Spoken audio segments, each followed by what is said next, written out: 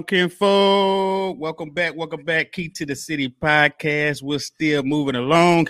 You know who it is. It's your country cousin, Yoni, man, and we're back for episode 36 of season 2. Can you believe it?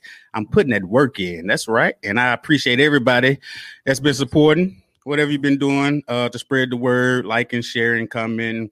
I sure enough appreciate it. You didn't have to do it, but you did. And we don't take it for granted here at Key to the City.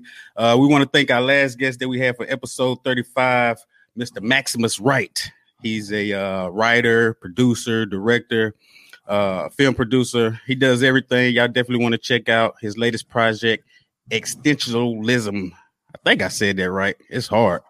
But check it out and support. It's a concept movie. But just like with Mr. Wright, we're always going to try to give you quality content and quality guests. And this episode is no different. Today, we'll be speaking with the Mississippi Bail Fund Collective. Finding out more about them, we have two representatives here with us. Ms. Rukia Lumumba, attorney and transformative justice strategist, human rights activist, and founder of the People's Advocacy Institute, as well as Ms. Katie Poor. She's a criminal defense attorney with the Mississippi Public Defenders, and she fights for indigent clients facing death-eligible charges, which we definitely need more of that in society. And the Mississippi Bail Fund Collective is a coalition of social workers, attorneys, and activists from across Mississippi working to address the injustices perpetuated by Mississippi cash bail system. Yes, Lord, it has devastated cash poor communities, and some people have to wait years before their cases are even heard. And since May 2019, the collective has returned 19 men and women home. We applaud them for that. And their Home for the Holidays Bail Fund effort will continue through the end of January 2021. So without further ado, ladies and gentlemen, boys and girls, welcome to the city, Rukia Lumumba and Katie Poor of Mississippi Bail Fund Collective. How you doing, ladies? Good. Thank you for having us. Yeah, so excited to be here. Thanks so much.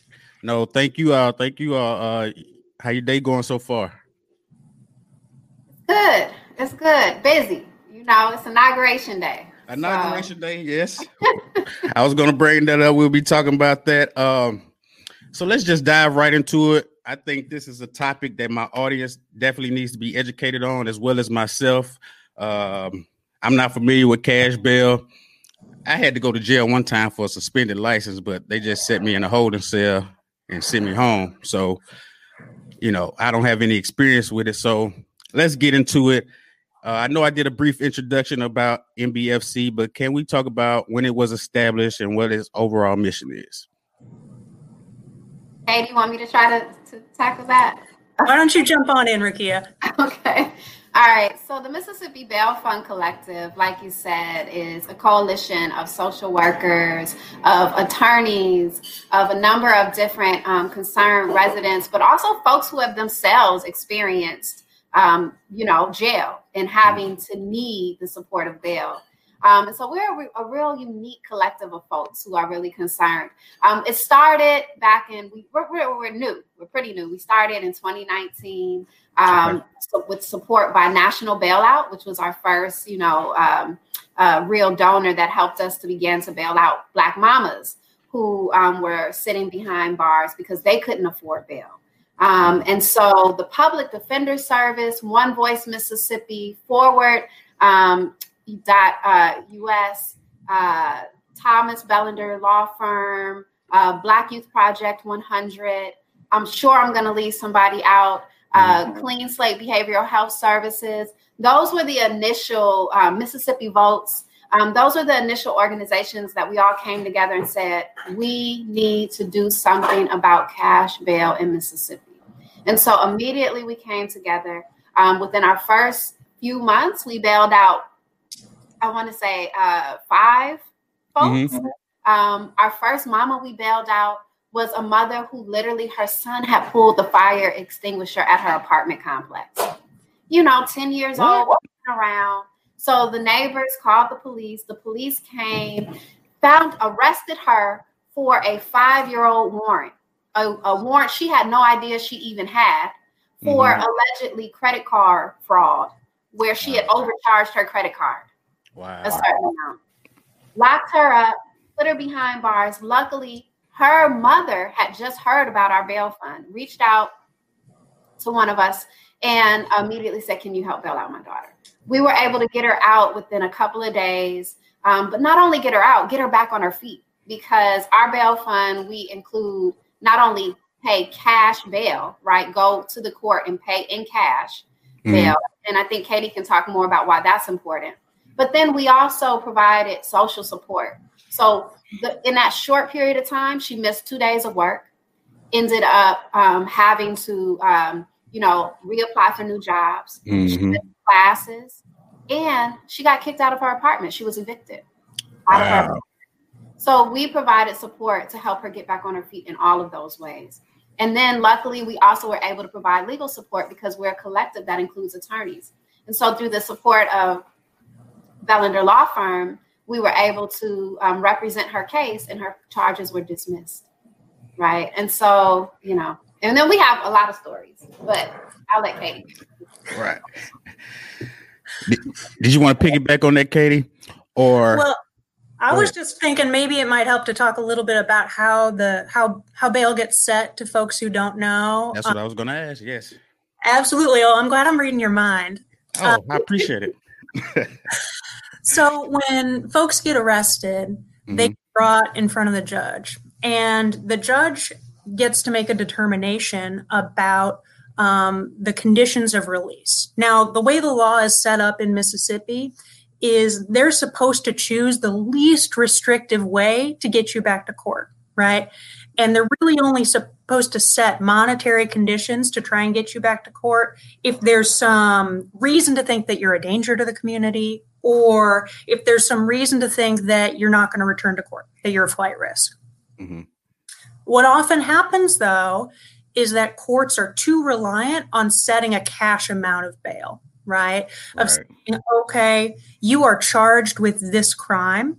And so for you to be able to get your freedom and to go home and fight your case from the outside, you're going to have to post, $10,000, $20,000, $50,000. Well, if you have $10,000, $20,000, $50,000, or if your family does and you can go to a bondsman to do that, then you are going to be on the outside fighting your case, right? You're going to be at home. You're going to keep your job. You're going to keep your house. You're going to keep your kids. You're not going to have to worry about all the real harms that come to folks who are sitting inside.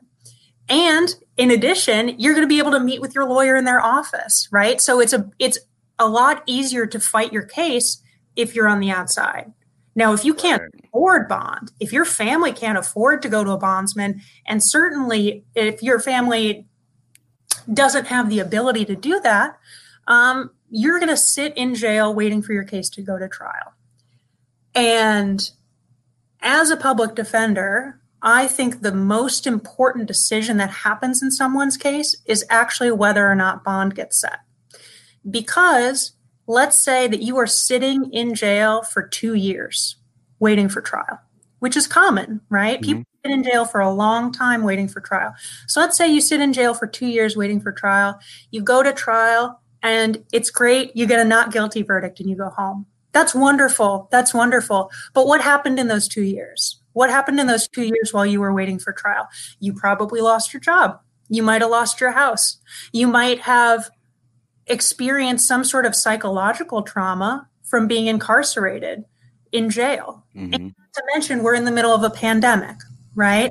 So you are in a situation where you cannot socially distance. You are in a situation where you are at more danger and you can't control your own behavior, right? You can't control whether or not you're taking precautions because you're in jail. So all of these things are real harms to folks who are unable to post bail just because of how much money they have.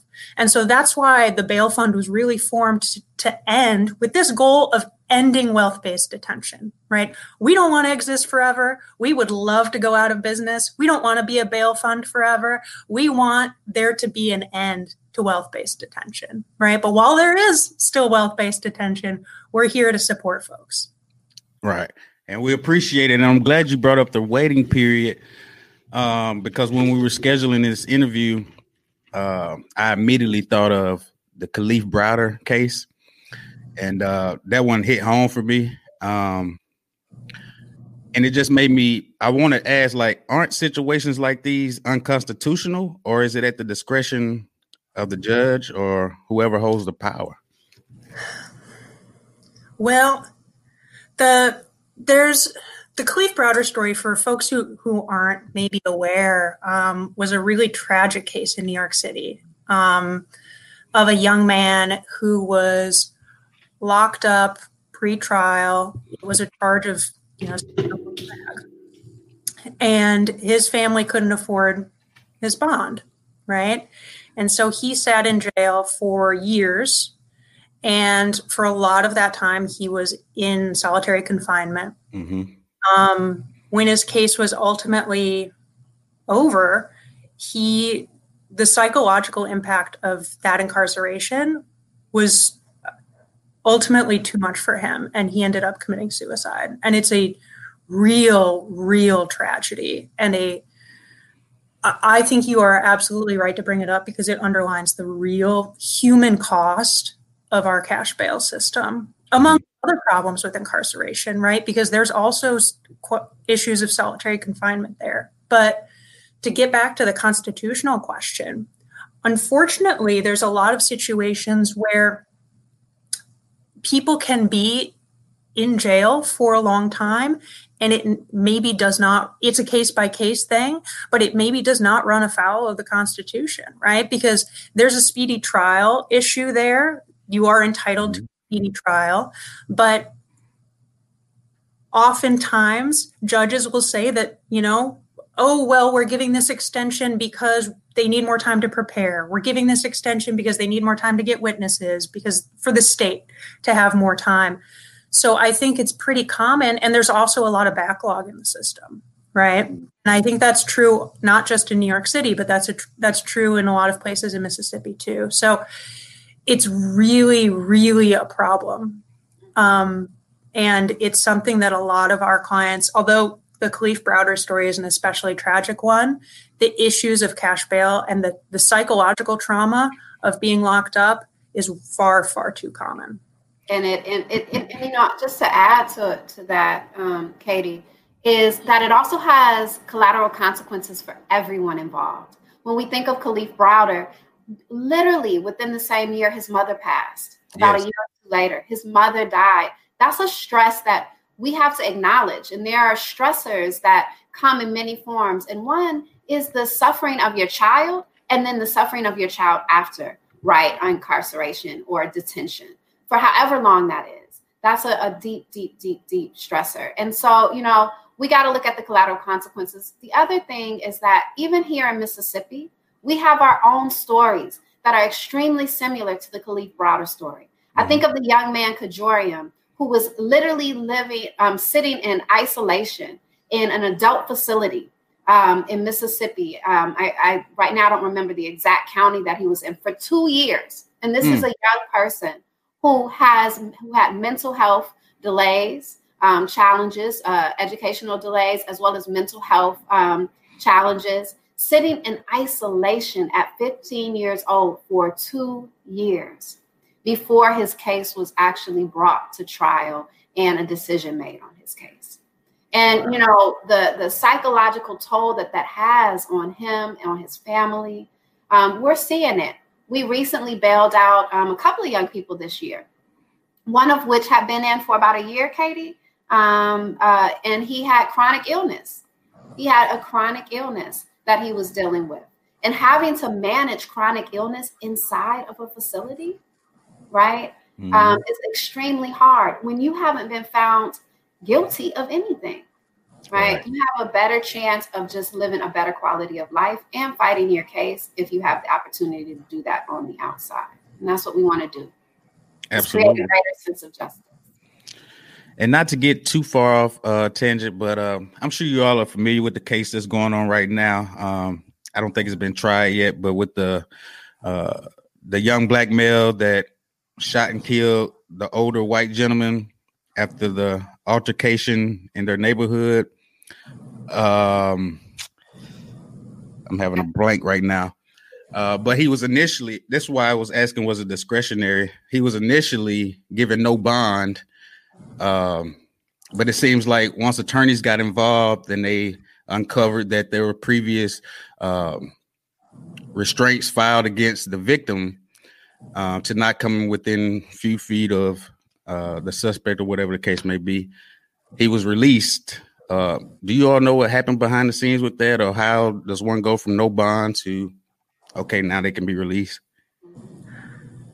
I don't know specifically what happened in that case and how it went from no bond to bond. Maybe Rukia can speak to that. But generally, there are some areas of the Constitution of Mississippi that provide for denying bond, but they're rare, right? They're rare. Mm-hmm. They're limited to situations where if it's a capital charge, or if there's someone who's out of jail on a felony and commits another felony, or in certain rare situations where they find that for certain high-level felonies and there's a great danger to the community.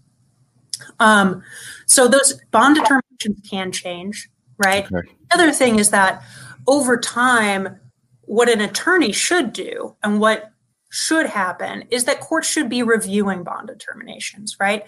It's perfectly normal and should happen more often where courts are going back and saying, okay, well, that bond was too high, right? Mm-hmm. Now I'm looking at more evidence. Now I'm learning more about this person, right? Maybe now I have more information about they are someone who is going to be able to be supported in the community. So we want to encourage courts to go back and revisit those determinations, right? We don't want courts to feel locked into what they did the first time. And that's what, when an attorneys should be making those arguments, and they should be asking the court to go back and say, okay, Your Honor, I understand that you made that decision, but that needs to change.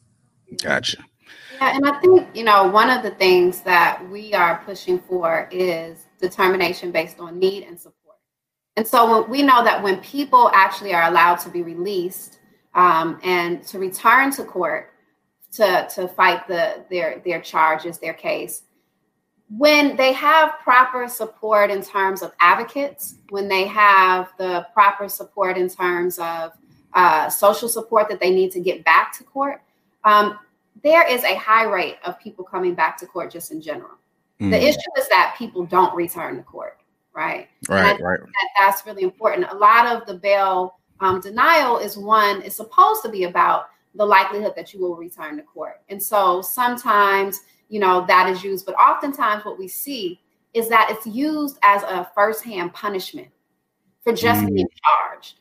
People are punished for just being charged, whether they are innocent or guilty. Right. And so we want to switch that and give people an opportunity to actually have a fair judicial process.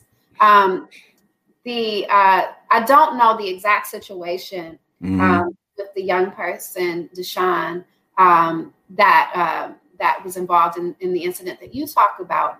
But what I do know is that anytime we have been able to have an attorney, either from the Public Defender Service or another firm, is able to actually step in and advocate on behalf of a person who's in need of bond or who is requesting bond, we've been able to see some movement traditionally.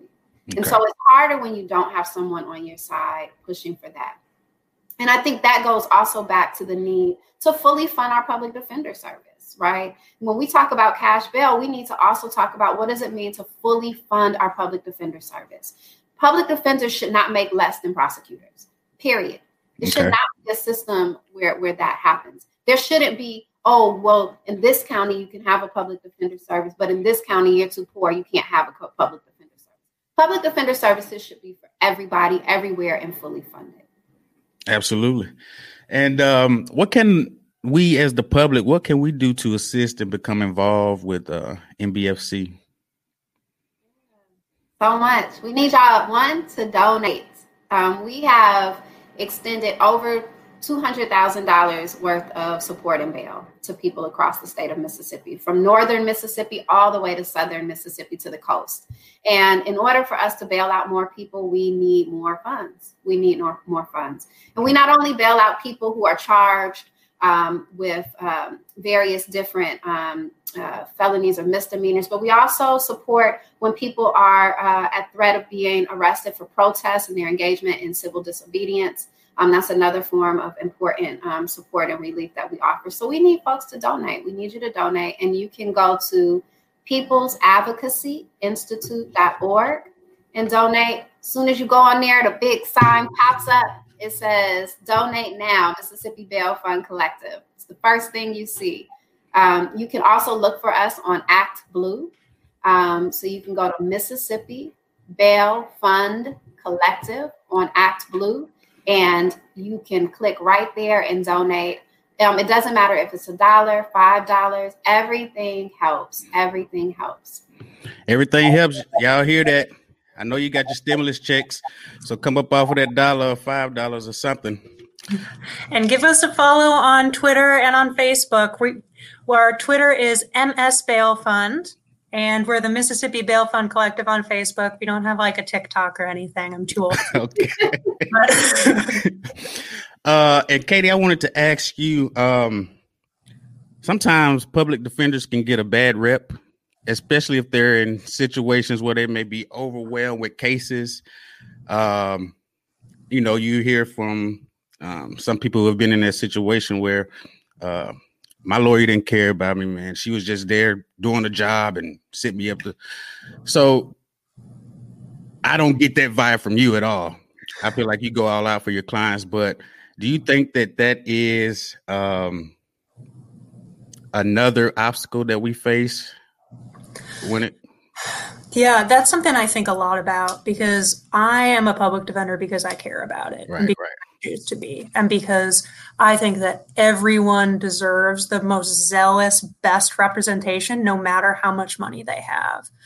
I understand that, like Rukia said, there's a lot of issues with the public defender system here in Mississippi. And the issues are that when it's not fully funded, when it's not supported, when there's not a consistent system across the state, what it means is that folks are often getting gaps in their representation. What we'll hear a lot from our clients is like, well, sometimes people won't know who their lawyer is, or they'll say they don't have a lawyer, or that there's, between when they are charged and when they are indicted, they say there's no one for them to call. There shouldn't be gaps, right? Mm-hmm. Shouldn't wonder who their lawyer is. People should know who their lawyer is, because that lawyer should be communicating with them, should be fighting for them. And I think there are some real problems that we all need to address. I, as a public defender, am dedicated to fighting to change that system. And I think that it's important for folks to know that the mission of a public defender is to give zealous representation. But I think we as Mississippians need to focus on making sure, in part, that we're caring about our public defender system, so that the public defender system can really be there fighting for folks who need it.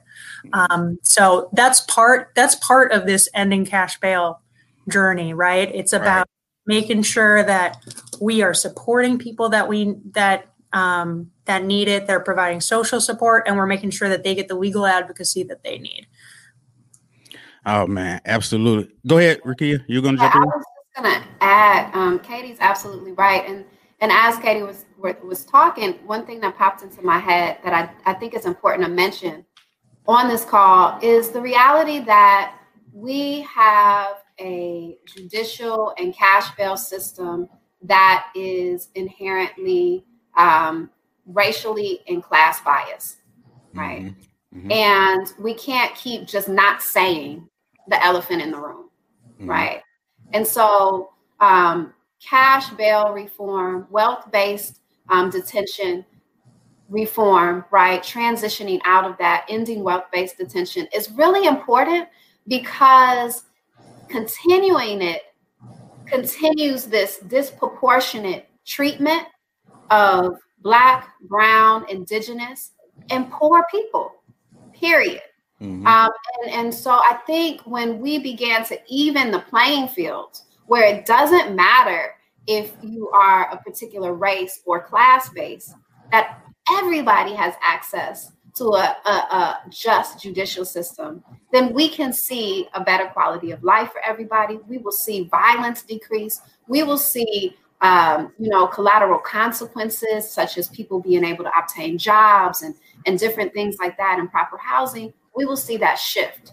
Right now, the collateral consequences of people who are forced to sit in jail for days and days because they can't afford even the $150 bond that they got, right, is a loss of job, is a loss of housing, coming out requiring other folks to provide that support for them. And so we need to see a shift. We need to improve the quality of life for everyone.